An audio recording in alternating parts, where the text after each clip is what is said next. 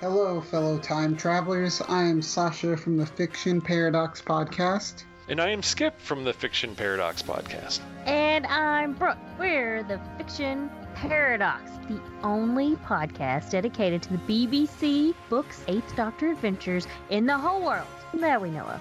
You're listening to the Doctor Who Target Book Club Podcast. Enjoy your travels. Do you ever get a flash of a memory of a movie you saw as a child, but can't remember the name? Perhaps you caught it on TV while staying up later than you should have. Or maybe you never saw it, but you recognize the cover art from the neighborhood video store around the block. At the Video Junkyard Podcast, we dig up these forgotten films and franchises and see if they still hold up in the digital age. You know, one person's trash is another's treasure, something like that. Each episode, hosts Eric Gulbranson and Joe Peterson discuss a number of films selected thematically. We'll be looking at the best, the worst, and the best of the worst at the Video Junkyard Podcast. You are listening to the Doctor Who Target Book Club Podcast. Happy listening. They all say, who is Doctor Who? Hello, I am Larry Van Mersbergen, the host of the Doctor Who Collectors Podcast. Now that you're reading the Doctor Who Target books in story order and enjoying the thorough discussion of them, maybe you'd like to collect them, or even collect the hardcover editions, or maybe the Pinnacle American editions.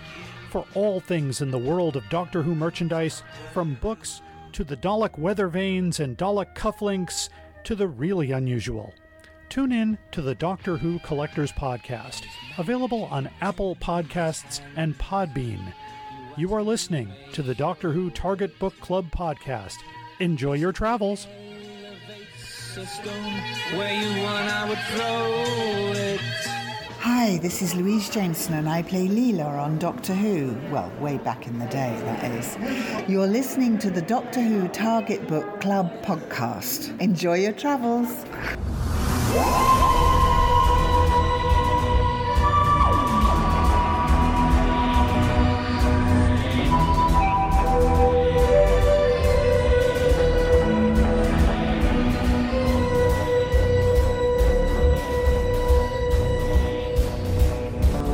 Hello, fellow time travelers, and welcome back to the Doctor Who Target Book Club, the podcast in which we undertake the rocky task of discussing in story order all of the Doctor Who novelizations. Sometimes it's more rocky than others. My name is Tony Witt, and today we have a not at all rocky three-person discussion panel, including our so-called expert who's been a Who fan since 1979. That would be me. There's our intermediate-level casual fan who's seen several episodes and has not previously read any of the books until these podcasts, and this time it's the worthy Dalton Hughes. Hello, Dalton. Hello. And finally, there's our semi-novice fan, one who's seen little to none of the original series and has not previously read any of the books except for the ones we've done for this podcast, and this time around it's the wise and witty Alison Fitch-Seyfried. Hello, Alison. Good evening. If you like what you're hearing, please check our Patreon page at patreon.com/DWTargetBC.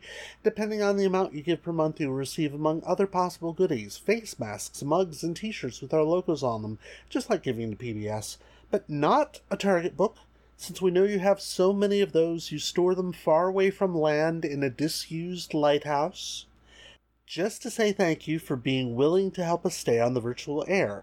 And as usual, we would like to thank our regular patrons, Deep Breath, Bart Lammy, Rick Taylor, Toby Bingelsdorf, Jay Barry, the Video Junkyard Podcast, the Doctor Who Collectors Podcast, Hans Wax, Stephen Pickering, James Sumnall, Dave Davis, Sky Lambert, and Simon Painter. Thank you all. Thank you. Thanks, guys. Ooh, that's hard to do in one breath. We also have our Goodreads discussion group, where you, the listener, can discuss upcoming books and previous podcasts. You can find them there at tinyurl.com/Y7KMASPR. In fact, we expect you to. We now begin a season full of Dicks. Terrance Dicks, that is, with the start of Tom Baker's 4th season and Terrance Dicks' novelization of The Horror of Fang Rock. Without further ado, here are some fast facts. Doctor Who and the Horror of Fang Rock, adapted by Terrance Dicks from his own script that aired from 9/3/77 to 9/24/77, published by Target Books in March 1978. As of this recording in June of 2021, this title is currently out of print but is available as an unabridged audiobook, 128 pages. Now, as I already implied, this season is the only season of Doctor Who in which every story is novelized by Terrance Dicks. So for the next 6 books, we will be reading no one else. This is also the 6th book in an unbroken run of 11 books written by Dicks, which may be the longest run of his we've done to date. The last non-Dicks book we read was Mask of Mandragora, which wasn't so much a break as it was a fracture. So if it feels like we've had a lot of Dicks lately, we have. Not that there's anything wrong with that. It's been a while since we mentioned how much of a powerhouse Terrance Dicks was with these books, so let me give you some context. This is the 40th Target book in publication order. Of these, Dicks has already written 22. Just over half. In 1977, he wrote 8 of them, and the year this book was published, he'd go on to publish 5. So it's not his biggest year, but it comes close. This is also the earliest book from this season that he adapted.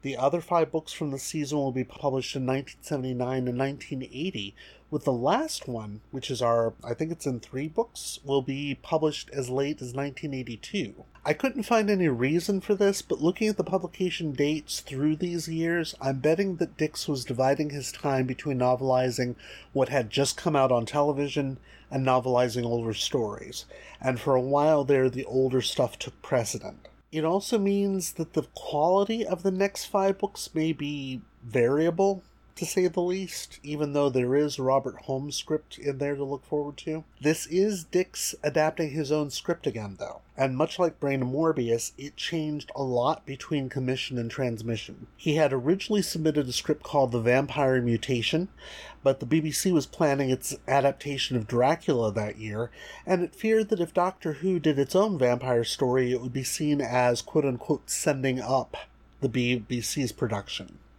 I know, right? That's kind of ridiculous reasoning.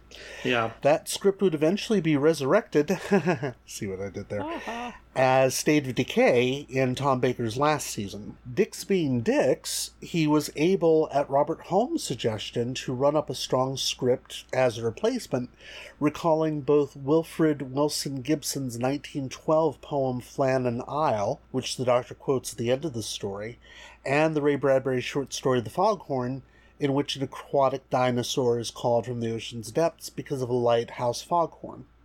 As far as I know, there's no movie that this actually pays homage to, probably because Philip Hinchcliffe isn't the producer any longer, so they're not doing movie callbacks, but this is probably the last script for a while that we'll get a full-out gothic horror until, well, no, there's one more coming, but it's kind of an odd one for this season. Behind the scenes, things were changing for Louise Jameson as well. Graham Williams, the incoming producer, was true to his word about getting rid of the red contact lenses she had to wear the previous year, hence that scene at the end where her eyes change color. It was also during the story that she felt comfortable enough to stand up for herself and her character. For one thing, Dicks had apparently written the script with a companion more akin to Sarah Jane Smith in mind. He even included a scene where Leela screams, and Louise Jameson pushed back to such a degree that appropriate changes were made, which is interesting since most consider this to be a very strong Leela story. For another, in one of the scenes in the lighthouse, Tom Baker kept entering in front of her instead of behind her,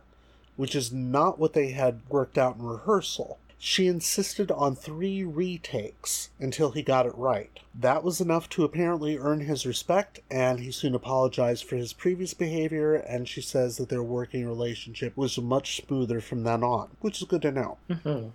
Interesting when people behave that way, where they train you that the only way that they will respect you is if you give them the business. Yeah. Yeah. Stop being so deferent and polite to me. Yeah. Well, I think a lot of it, too, may have been that he saw that she was as committed to doing a good job with the series as he was. I think that may have been some of it, but whatever it was, it helped. Even though, it wasn't perfect. He still wanted to go companionless, but there we are. God. So, back cover. Who's willing to do the back cover this time? Because I ain't. I don't have it in front of me. Therefore, wriggling out of the labor and shoving it off onto Dalton. Yeah. I don't choose to enact that labor. Okay, fine. Dalton, would you be willing to do the honors? On a remote rocky island a few miles off the Channel coast stands the Fang Rock Lighthouse. There have always been tales of the beast of Fang Rock, but when the TARDIS lands here with Leela and the Doctor, the force they must deal with is more sinister and deadly than the mythical beast of the past.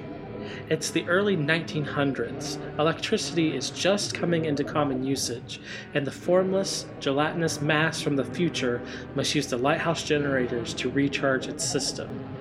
Nothing can stop this Rutan scout on its search and its experimentation on humans.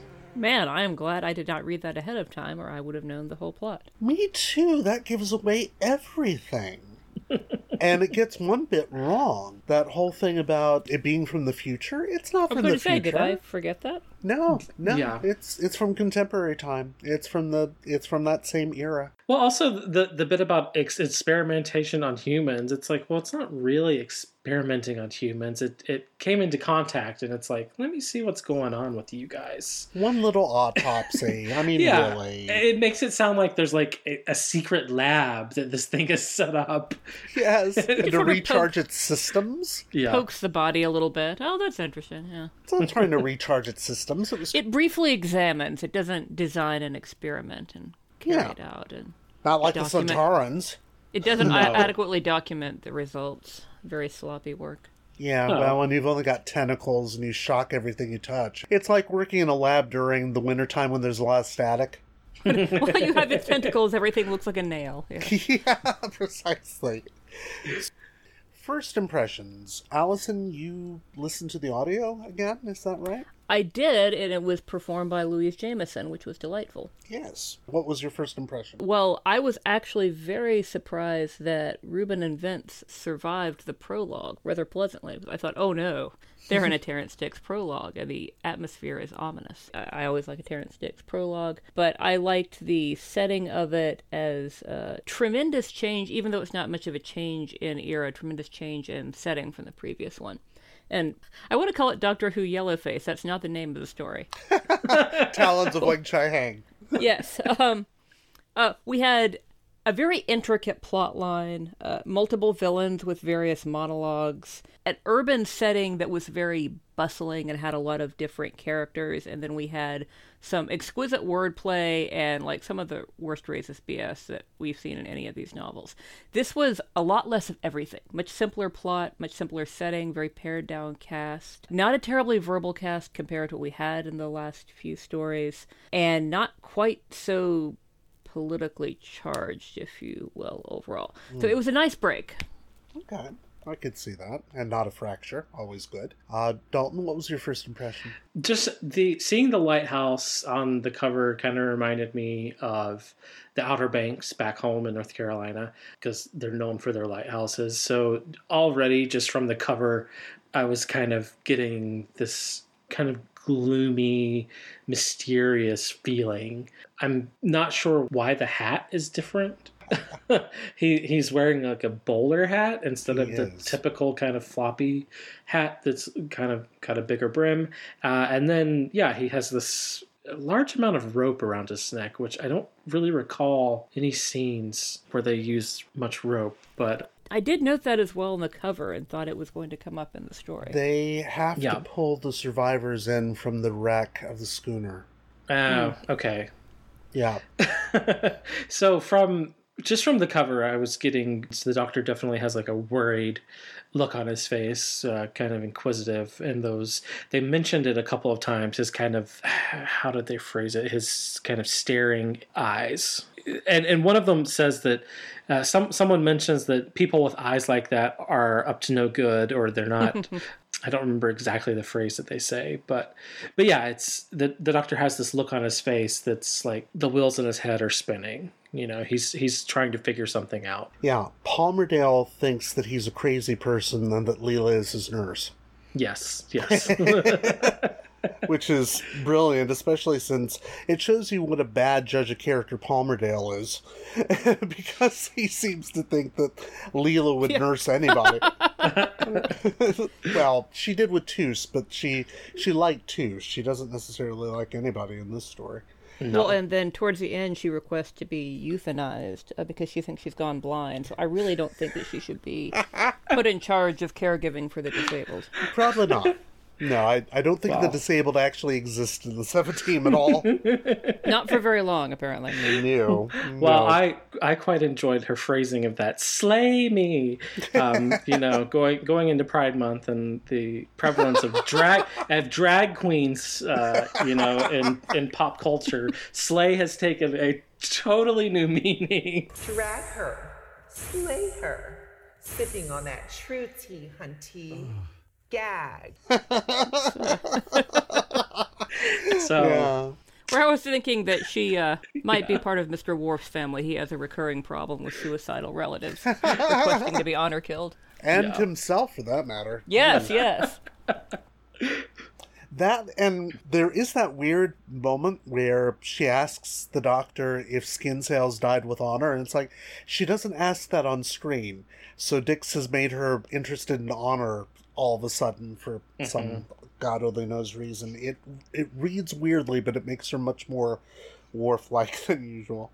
Yeah. Well, it's a nice moment for the Doctor where he sort of glosses that over for Skin Sale's sake. But you're right, it's not a great moment for her. No, that's true. And we've already jumped to the end of the story, so... We've established that she is not a nurse. No, we have established that for sure. But she does enjoy giving injections. She did find a knife. A very nice knife she was quite fond of. And went back for it even, and had that little bit of comic business running into the doctor as they're running out. Which was still at the end of the story. Yes. We're kind of going at this one backwards, folks. Yes. Which is fine. This was similar to the previous one I listened to in that it had sound effects, like it started with crashing wave noises and some foghorns and even a bit of music in places. So in some ways I felt like I was cheating and having more of a hybrid experience than when it's just a narrator. But it was still almost restful compared to the last one, even though the body count is much higher. Oh God, yes. The Doctor and Leela are the only survivors of this bloodbath, and for that matter, you can even make the argument that the Doctor is responsible for most of the deaths. Really? Yeah, because that's the big reveal, isn't it? He realizes that he has locked the creature in the lighthouse with them. So he admits he's made a terrible mistake, and that's actually an episode cliffhanger, and it's one of the most quiet and most effective cliffhangers in the entire series, to my mind. Leela, I've made a terrible mistake. I thought I'd lock the enemy out. Instead, I've locked it in with us. But it's like, oh, I thought we were all safe in here from it, and we're not. I've locked it in here with us, and now we're all going to die, and they almost all do, except for the Doctor and Leela. Yeah, that's one interpretation anyway. What do we make of this story? Some say that it's a very good Leela story. In fact, one of our Goodreads reviewers said that it's probably one of the best Leela stories. What did you all think? Whenever you were mentioning in the introduction about them kind of reworking it to make Leela a stronger character, taking away the screams, it feels like that was all given to Adelaide. The screaming part. I agree. It felt like she was just there to be the damsel in distress that was squeamish, couldn't see the dead bodies. There's a line where it just says, Adelaide fainted. Yes. Screaming, she's just playing that stereotypical female part, and it would have been so atypical and against anything we've experienced with Leela so far to have her be that character.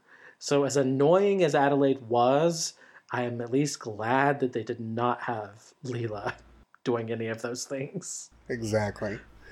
I felt like they had good content for Leela, but had to set up this juxtaposition where Adelaide is the stereotype and Leela is the only girl in the room type character. Mm-hmm. She's the only girl who can actually handle the adventure, who can stand up to the situation, who's kind of equal to the challenge, and that has to be contrasted to the woman who is shrieking and socially petty and mostly concerned with money and reputation and more minor things. And that didn't seem necessary in order to build up Leela more. But I guess we should go straight, as we do about every third week, to the slap content. Oh, God. So, when last we had companions in a slapping, a companion involved slapping, it was, I'm trying to remember, someone slapped Leela and she nearly killed him, or did she slap a guy? No, she got slapped by Ivanov in Robots of Death, and she kicked him in the googlies. Yeah. Okay, I didn't remember the exact circumstance. So this time, Leela slapped Adelaide. He says he thinks Lord Palmerdale's fallen for the lamp gallery. In a way that I don't think Adelaide really deserved it. Really? Well, she's shrieking because she's afraid. Yeah. And it's, okay, I've never actually formally studied 80s feminist literary critique, but I think this is known as asserting the phallus.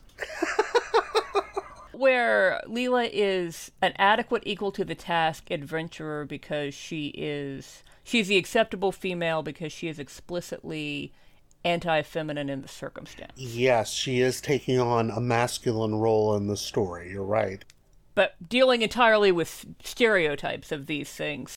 Even then addressing like one of them. Instead of having Jamie, who did Jamie slap? Who did Jamie slap? I don't think Jamie slapped anybody. It was Jamie slapped. Was it Polly that he slapped? Or was that Ben? I think so. I know it was Underwater Menace because I asked Nigel Robinson about it when I interviewed him. But yeah. Anyway, so Leela slaps a girl, and in a way that I actually thought took away from a lot of what they built up for Leela in the story. Really? I think they went overboard in making her sort of the cruel, heartless, murderous savage. Except she is that. More so in this story than I feel like we've seen since the first story.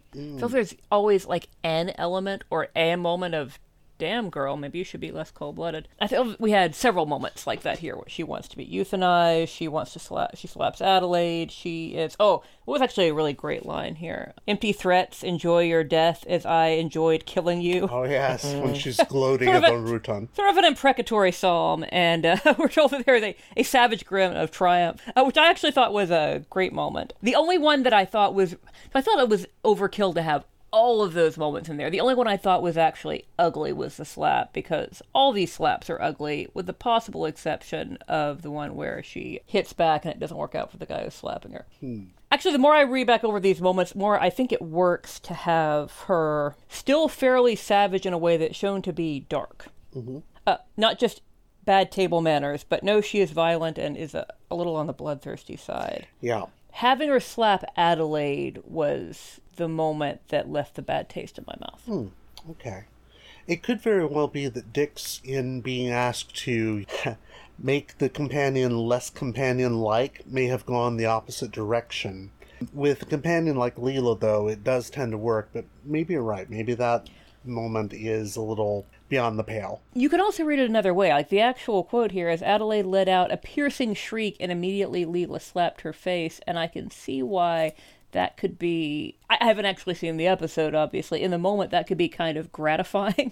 Yeah. To sort of slap all those moments that have happened before of a shrieking companion in the face, not the companions, not the actors, not the characters themselves, but the scenario where they're constantly shrieking. So you can kind of read it either way. I still strongly question the slapping therapy as a psychological technique.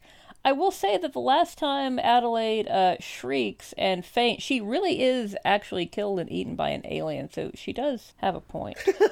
Yes. Yeah, you're kind of surprised that the men aren't screaming more often. Oh wait, they have silent screams, all of them, but... Well, there's a line in here, like directly after Leela slaps Adelaide. Adelaide's talking about her astrologer seeing the danger in the stars, and Leela says, "Your astrologer? Oh, she's your shaman."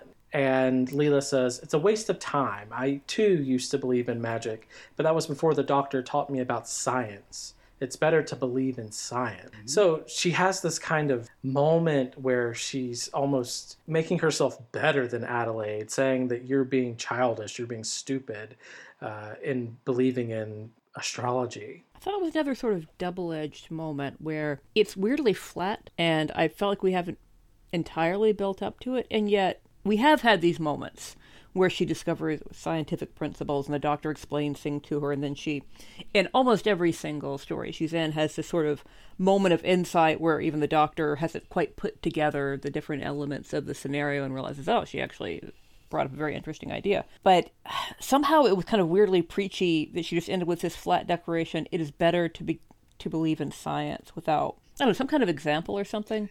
Yeah. It just kind of felt like a children's education moment. On screen, it doesn't come off that way. On screen, it comes off as a moment where Leela's having almost a moment of self-realization, where she's thinking, this is how far I've come. I too used to believe in magic, but the Doctor has taught me about science. It is better to believe in science. I used to be close to this person, apart from all the screaming, of course. It's not so much that she's making herself out to be better than Adelaide, though she is more capable in every single way than Adelaide, so if she did feel that way, she wouldn't be far wrong. See, in the circumstances, she is. You know, what you're describing makes a lot more sense, is what I was hoping for, and maybe the delivery was different. Yeah, I think that's what's going on there. But yeah, that does work more with the development so far, that she realizes that she now believes in science rather than the stars and similar things similar to astrology. Yeah, she's put aside some of her savage ways, but not all of them, and she's never going to, which is a good thing because we wouldn't want her to. So she just hasn't really gotten into the ethics classes yet. No. In fact, the Doctor says he artist-based education doesn't want to get into a discussion of morality with her. I was actually relieved at that line because, man, that was some dark content right before. And if the Doctor had not addressed her delight in killing, that would have been a disturbing moment. A bit. This story has a few disturbing moments, including the Doctor outright lying about what's going on in the lighthouse to everybody, because he kind of has to in Chapter 5. We're used to the Doctor lying these days because the new series directly states the Doctor lies. But at this point in the series history, it's something of a rarity for him to lie so directly to someone's face the way he does with Vince, so as not to panic him, and then later about what's going on. There's nothing comfortable about this story, and I think that's one of the things I like about it so much. And yet, in many ways, it was, because it's such a simple monster movie type story, that it did go down very easily relative to the amount of bloodshed. And because it is a pretty straightforward linear plot. Yeah, this is much more horror-oriented than just about anything we've had so far. In a good way, I would say. What else stood out to you? What did you like or dislike? Well, speaking of all the bloodshed and the fact that the Doctor and Leela are the only two that make it out, through most of this, they keep talking about the story from 80 years before, where there were 3 people on the island, 2 people died, and 1 person went mad. And so I kept hoping that somebody would live. You know, I kept wanting Vince. Vince felt like the character that would make it out. Yes. You know, being the young green newbie on the island, but somehow he would make it. So I was a little upset whenever he died, because I figured Ben is dead. The I can't think of the name right now, but Leela kept calling him Old Man. Reuben, yes. Old Man was dead, or would die. So I kept thinking, they keep pounding away that 2 people died, 1 person lived. Vince is going to live. Vince is going to live. Vince is going to live. All the people from the yacht are expendable. I don't really like them anyway. Whatever. They can die. But Vince has got to live. And Vince doesn't live. No. He's the one you're rooting for. Definitely. Yeah. And it does not happen. I thought they were doing this, depending on who you count, 2 or 3 different trios. 3 if you count the Dr. Leela and the TARDIS as a trio, but we don't realistically expect any of them to bite the big one. But Skinsale, Adelaide, and Palmerdale are a trio, and I thought Skinsale and Palmerdale would die and Adelaide would go nuts. And between Reuben, Vince, and Ben, I thought Vince would survive but be somehow driven crazy by the experience. And I also, like Dalton, was laboring under a misapprehension. Well, I think a lot of it may be Dick's taking his inspiration from that poem, where there are no survivors because there's nobody there. And I have to wonder, what it's going to be like for the crew that comes out and has to find what's left in that lighthouse, because they're going to find the bodies of tons of people who shouldn't be there, as well as two of the lighthouse keepers, if they find any remnants of the Rutan at all. So... Mm-hmm.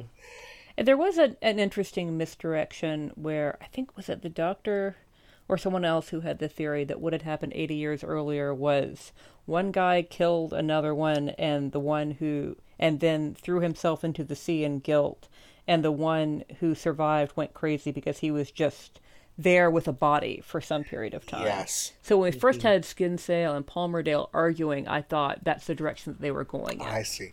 That actually is new to the book. That's something that Dix adds. The Doctor's reasoning it out and saying, well, this is probably what happened 80 years ago, if that even happened at all, which is interesting. But yeah, it is a brilliant bit of misdirection, because you think, oh, this is foreshadowing of the way the story is going to go. Nope, not in the least. One of the last movies, well, when I say the last movies I saw in the theater, in the year before, we didn't go to movies for a year, was The Lighthouse. Which was, I never saw There's Something About Mary, but I remember at the time, the first couple of weeks it came out, there being a sort of, oh my gosh reaction where people thought they were going to see a somewhat off-color romantic comedy and didn't realize they were going to see a gross-out movie.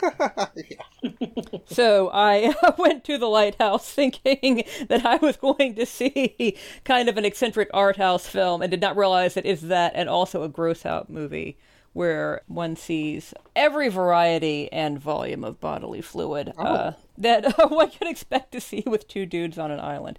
Anyway, it has kind of a similar premise in that it deals with two people being isolated in a lighthouse, and one is greatly senior to the other, and there is a story about people coming to the island and going mad, and the younger lighthouse keeper will always go mad.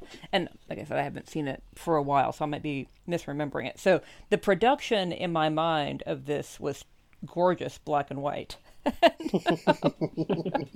And had a lot of the same kind of creepy overtones. I actually love a lighthouse story, because I think it's sort of an interesting social situation to have this artificially tiny society of 2 or 3 people. Mm-hmm.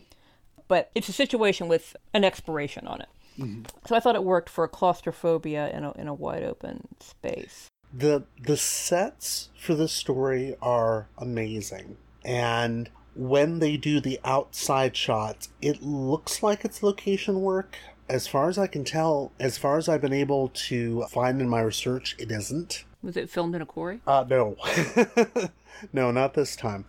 It really is impressive. In fact, the only part of it that's not impressive, and this is a bit that I took, I had to edit out one of the reviews, said that the breaking up of the ship is a fairly badly realized effect, and it is. You can't do a shipwreck very well if you're trying to do it in the studio with miniatures, but the rest of it looks amazing, and it is terrifying. Even the Rutan, which people give this story a lot of stick for. Well, the Rutan comes off much more interesting on the page, because it's described with many more features than it has on screen. It's basically just a big green jellyfish on screen. I like that the Rutan is basically an absentee villain for much of the story. Yeah, I was wondering what you'd think about that. Well, at the beginning we have this malevolent consciousness that's contemplating how it's going to study these creatures and dispose of them. But we don't know who or what is thinking these thoughts until well over 3/4 of the way through the story. And find out who or what is offing people. So I thought that worked great for the Gothic atmosphere. Okay. Dalton, did you feel the same way? Yeah, and in a lot of ways, it built up maybe that it could have been like another person. It could have been, someone at the lighthouse. Yeah. We know, yes, that it was an alien spacecraft, but from the perspective of the people on the island, they just know that strange things are happening, and people are disappearing and people are dying, but no one's seeing anything happen.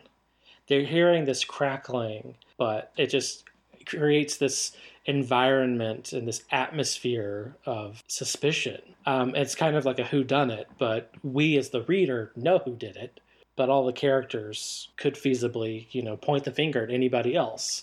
Well, and we kind of know who did it, but all we know is some kind of alien presence crash landed. But We certainly don't know yet it's an amphibious electric eel, or similar. Well, electric amoeba, but it could turn out to be one of our regular cast of villains, or someone or something that would be familiar to us. It is related to something that would be familiar to us, because it turns out that these are the creatures that the Sontarans have been fighting against for millennia. Mm-hmm. And it's interesting that Dix does this odd bit of editorializing in Chapter 10 when he says even the Sontarans were preferable, and that was saying something. Yes, yes. But he does have a point, because in the new series we do have Sontarans who are good guys, but we never see that with the Rutans. Or the Rutan, because they refer to themselves in the singular or plural or something like that. I have no idea. So it wasn't a disappointment to find out that it was just a bog standard Doctor Who monster from space. Mm-mm. Oh, No. good. That's good. I don't think anyone reacts to it that way either, because, well, my worry, because I was reading it this time, trying to read it from the point of view of somebody who hadn't read these or seen them before, and I was thinking that revelation that this alien scout has crash-landed here, he's about to bring down a mothership. The mothership, if it's allowed to land, will essentially wipe out all life on the planet. Yeah, just by drawing fire to Earth. Mm-hmm. And they have no interest in the humans living there whatsoever. They see them as primitive bipeds. It's like, whoa, that escalated quickly. Yes, which I thought worked very well. Oh, good. Okay, I was It's wondering. supposed to be something thought to be a ghost that was actually an alien looking for its lost child or something like that. Well, we know immediately that the alien is malevolent because it wants to study and dispose of us, and we do not enjoy that. But we do not know immediately that there might be such grand plans. I thought the sudden escalation worked. Good. Okay. Did it work for you as well, Dalton? Yeah. The idea that Earth is just part of their battlefields, right? And the humans are inconsequential. They're not worried about humans posing any threat to them. The only reason that he dissects someone is to find out kind of how we work. But once he does that, he's like, "Oh, this is totally easily dealt with." Yeah. He finds out how weak humans actually are. Physically. Yeah, I just find it really interesting that the story turns so quickly from a claustrophobic base under siege variant to one in which the entire Earth is threatened, and it's all in the turn of one scene. But it still works with the image of an insignificant rock, where the lighthouse is on a rock in the sea, and the Earth is in this expanse of the cosmos. The lighthouse is not that important. Or the body of land that's on is not that important compared to the rest of the Earth. And the Earth is not that important in this cosmic battle between the Rutan and the Sontarans. I thought the parallel they were drawing. Nice. Actually, I did not see that, but you're right. The lighthouse is a microcosm of what Earth is for the rest of the universe. It's a backwater, and nobody really cares about it, and if it gets destroyed, no one's really going to care. Wow. And this wasn't about the vastness of the sea so much. And at one point they say, well, we're only 5 miles off land. It's not that far away. But it's still, there is a term for this reverse claustrophobia, where it's like the fear of the vast, limitless space. This story doesn't do because they're not that far out in the sea, but it does sort of hover around the edges, I thought. Yeah, it does have that feeling to it, doesn't it? What else? So Leela starts off with, oh, is the machine broken again? There's a very funny exchange where the doctor's saying, no, it's just this happened and this interface failed, and I can't see because it's foggy, okay? And then, so here, the doctor is centuries older than Leela and has all these experiences of time where her experiences are very limited. And then we have a sort of reverse approach on the island where we have Reuben is quite old, perhaps actually elderly, but he prefers the previous gaslight technology. Mm-hmm. And then we have Vince, who is much younger and prefers the new electric technology. And Reuben and Leela are actually interesting on sort of the same wavelengths, where, Leela's saying, oh, is the machine broken again? And Reuben, says when the electric light comes back on, well, working, not working, working again. You really never know where you are with it, do you? And I thought that was an interesting contrast. Yeah, the young versus old thing. Because you think that Leela and Vince would have a similar position, it was the opposite. Well, that and the Doctor even kind of mutters at one point, yeah, probably we would have been safer if this had been an oil lighthouse still, because then the creature wouldn't have been drawn to it. Mm-hmm. Yeah. Just Although, enough technology. Vince seems to think that it might have all burned to the ground with them in it quite a ways before, because those lighthouses were so dangerous. Well, that's true. But there's just enough technology to make it dangerous for everybody, and not enough to fight off the peril from another world that is going to kill all of them. And you don't necessarily need a technician to figure that out. I love that he gives Leela that line, that callback. Yes.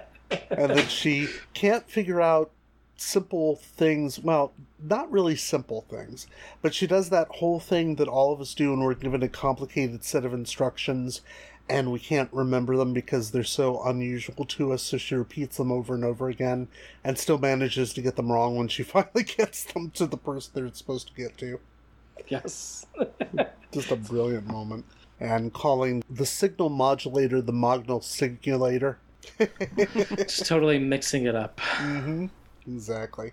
I kind of wish that Dix had gone the route that they went with in the televised version, because when the Rutan is revealed, you hear its actual voice, and its actual voice is this high, reedy alien thing. On screen, they simply have the actor who does Ruben do his own voice as the Rutan. He doesn't have all the, vocal characterization that Ruben does in character, but they have the actor essentially do the Rutan's voice as well. And it is actually quite brilliant. It works really well.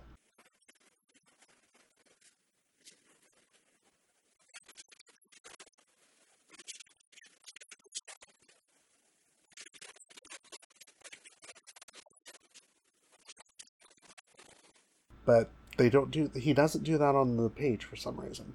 What else? Did we like these secondary characters? Were they well fleshed out for us? Do we wish that, one of them had died quicker? Palmerdale and Adelaide are annoying. And immediately I did not really like either of them. Skinsale and, was it Harker? Yeah. Harker seems to be the only one that's kind of likable. Skinsale is more of a complicated character, and we do get a little insight into kind of how he works with the whole story, with Palmerdale basically blackmailing him to get information that he can use to sell stocks, which echoes back to some recent things we've had happening here in the United States. I think 3 out of the 4 of them are complicated people that I don't really care for. And the 4th one is someone that seems like a hard worker that just in the wrong place at the wrong time. Right. And there's also a hint there of what the story was originally going to be, because vampire mutations, Dracula, Harker, yeah. Mm-hmm. That's Dick's good. Well, maybe that's where they were going. And I apologize, earlier I mixed up who was maybe going to kill Palmerdale was Harker and not Skinsale. Oh, yeah. Although they both did give it a thought or two. They did. They did. So no one thought that any of that extra plot about the blackmail and the bribes and all that was too extraneous, or did it fit right in for you? It's a lot like the Jurassic Park plot starter, that it's the person trying to steal the embryos and sell them at a profit who creates the catastrophe. Oh. That it's a very petty greed that causes so much of the death, because that ship wouldn't have crashed, or wouldn't have, you can tell I'm not a nautical person. Not crash, what's the word I'm looking for? Run aground? Yeah. Yes, that ship wouldn't have run aground if Palmerdale had not exerted every bit of authority he had to sail more aggressively in those conditions. Mm-hmm. And all 4 of those people died because of that. And Skinsale might have survived if he hadn't gone back for the diamonds. Mm-hmm. And I thought one of the most nihilistic elements of the story is Skinsale dies because he goes back to gather the diamonds. And it's not even particularly greedy. Yeah. It makes a lot of sense in the context, but just that extra amount of time is what dooms him. Yeah. But then we thought Vince is going to survive, partly because when he thinks he's going to be framed for killing Palmerdale, he sets all the cash that Palmerdale gave him on fire, and he talks about what a relief it was. Now, it was more money than he'd ever see again in his life, but what a relief it was to see it burning up and blowing away. So the fact that he also does not make it was pretty dark. Yeah, he literally will never see that much cash again in his life. Ruben and Vince and Ben don't have that element. I mean, they would have been there anyway, they would have died anyway, but those other four people, all of them were doomed by Palmerdale's greed. Yeah. Well, arguable, I guess, I'm trying to think, would Vince have died if he wasn't going to operate the telegraph for the inside trade? I don't remember the circumstances of where he was. Yeah, he was up in the room where the light was. Yeah, he was in the foghorn. He was doing his job, and Palmerdale came to him. Yeah. So he would have always been there. Yeah, it's an incredibly dark story, which is probably why I love it so much, but there we go. Well, usually I don't like 70s Victorian Gothic. Mm-hmm. Well, Edwardian in this case. I guess I'm thinking of it as like 70s Gothic as being so like debased in both senses of the word that it's like anything from like 1750 to 1916 or so. You know, that sort of 60s and 70s pop Gothic aesthetic. Yeah. It's not terribly concerned with historical accuracy. And it often has sort of bright colors used as a contrast to, sort of pop color aesthetic contrasted against a really dark aesthetic. I need visual examples here of what I'm trying to describe auditorially. But I thought the lighthouse worked a lot better than the typical Mansion on the Moor setting for those kinds of stories. Mm-hmm. Yeah. Please edit that whole thing out. That just drifted around in the fog. Like the ship. Yes. And ran aground. On my way to an inside trade. No, I get it, though. Let me rephrase it. Often I am not at all charmed by a 1960s and 1970s attempt at a Gothic aesthetic. But I thought the lighthouse setting for this worked much better than the usual sort of dirty London or creepy mansion out on the moors setting that we often saw for those kinds of stories. Mm-hmm. Yeah, it's much more effective as a quasi-haunted house setting, even though it's not a haunted house at all. Yeah, just because of the remoteness of it, for one thing. And I thought it was a nice touch that they do deal with the fact that the technology that seems old-fashioned to us is very cutting edge at that moment. Yes. The electric lights, etc. Exactly. It's worth noting that Robert Holmes demanded that Terrance Dicks do research on lighthouses when he wrote the story. So everything that's in here is essentially accurate. And that may be why we, for instance, learned so much about... someone in one of the comments on this book said, why do we have to learn so much about their shifts? And it's like, well, it's because Dicks had to. And he needs to put it in there somewhere.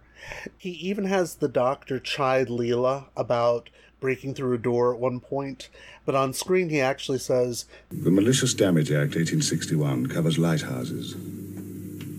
What? Nothing. Damaging a lighthouse. Exactly. So it's like, oh yeah, you can tell that he was forced to do this research, and by damn, he's going to put it in there.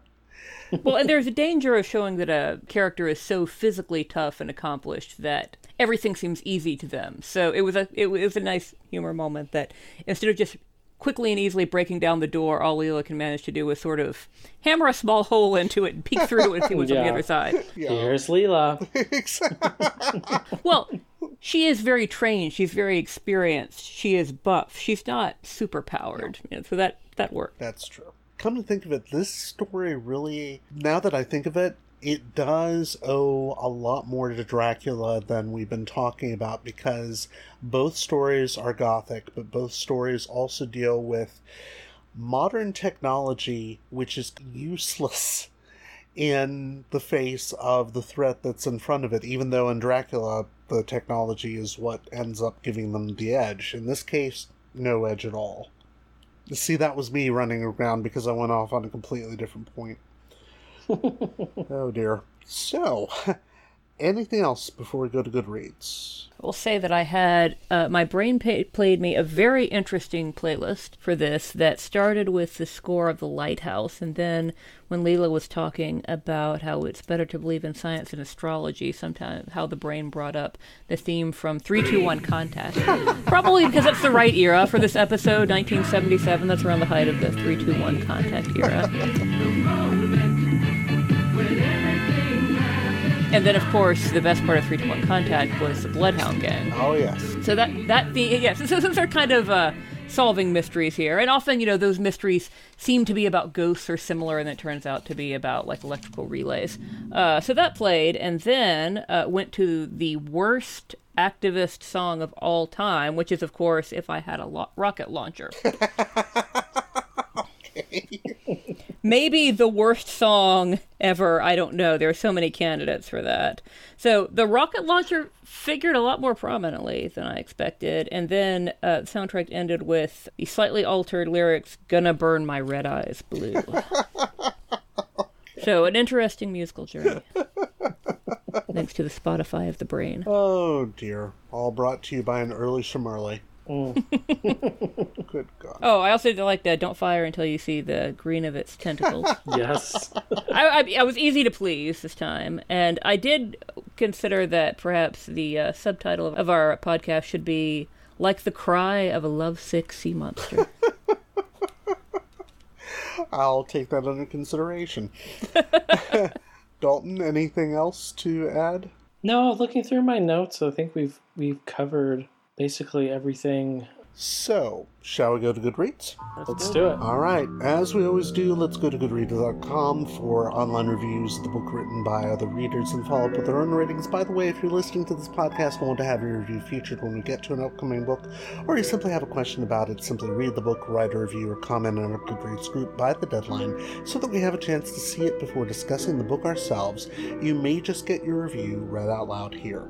The average rating for this book on Goodreads out of 5 stars is 3.92, which is 1/10 of a point higher than the previous book. Really? That surprises me. The reviews from our Goodreads group, again, have been edited for length. Sorry, everyone, but keep them coming. In our Goodreads group, Damon gives this 4 stars and says, "A great read. I do wonder why they don't hide more in the TARDIS sometimes." Yeah, they had the TARDIS that whole time. They could have just gone there. Another bloodthirsty story where no one survived except the Doctor and Leela. Well, that doesn't happen that often, but yeah. Our Patreon Dave Davis gives it 3 stars and says, "I would give this one 2.5 stars if Goodreads would let me, but I'll round it up rather than down because of the original story and the circumstances of Dick's writing it. Dick seems to work better under pressure when writing scripts than he does writing books. Like the previous story, this one had plenty of atmosphere on screen. Unlike the previous story, it didn't, as far as I could tell, have the problem of racism. You get Rubin's comments about foreigners, but they barely register. Any bigotry on the show seems to be from the Edwardian characters rather than from the program makers. True. Unfortunately, the atmosphere on television was lost for me in the book, and I found it clunky. If we really needed to know, for example, about the shift patterns of the Lighthouse crew, we could have learned it by Vince's anticipation of shore leave, rather than stopping the story for what was effectively a footnote inserted into the body of the text. There was one very obvious improvement to a line from Tom Baker. For some reason, he pronounces chameleon as chameleon.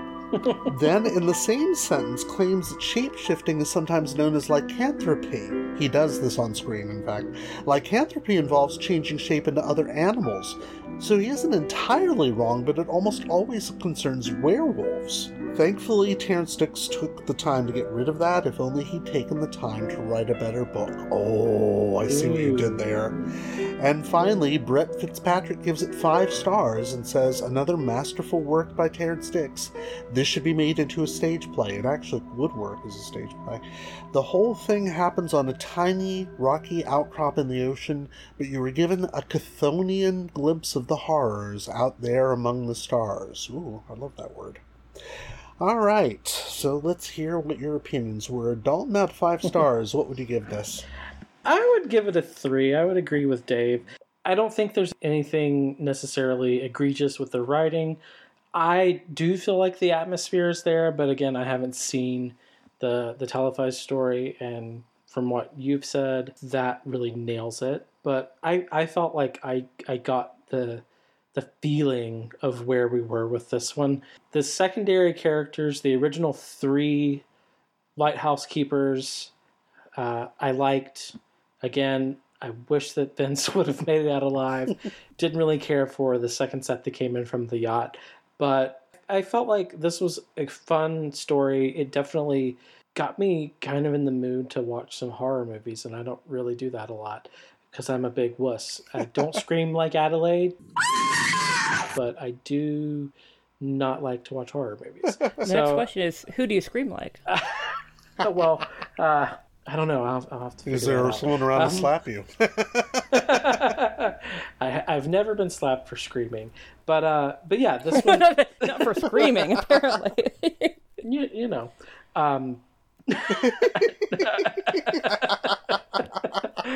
You just keep teasing better and better personal stories. Oh, God. Anyway, yes.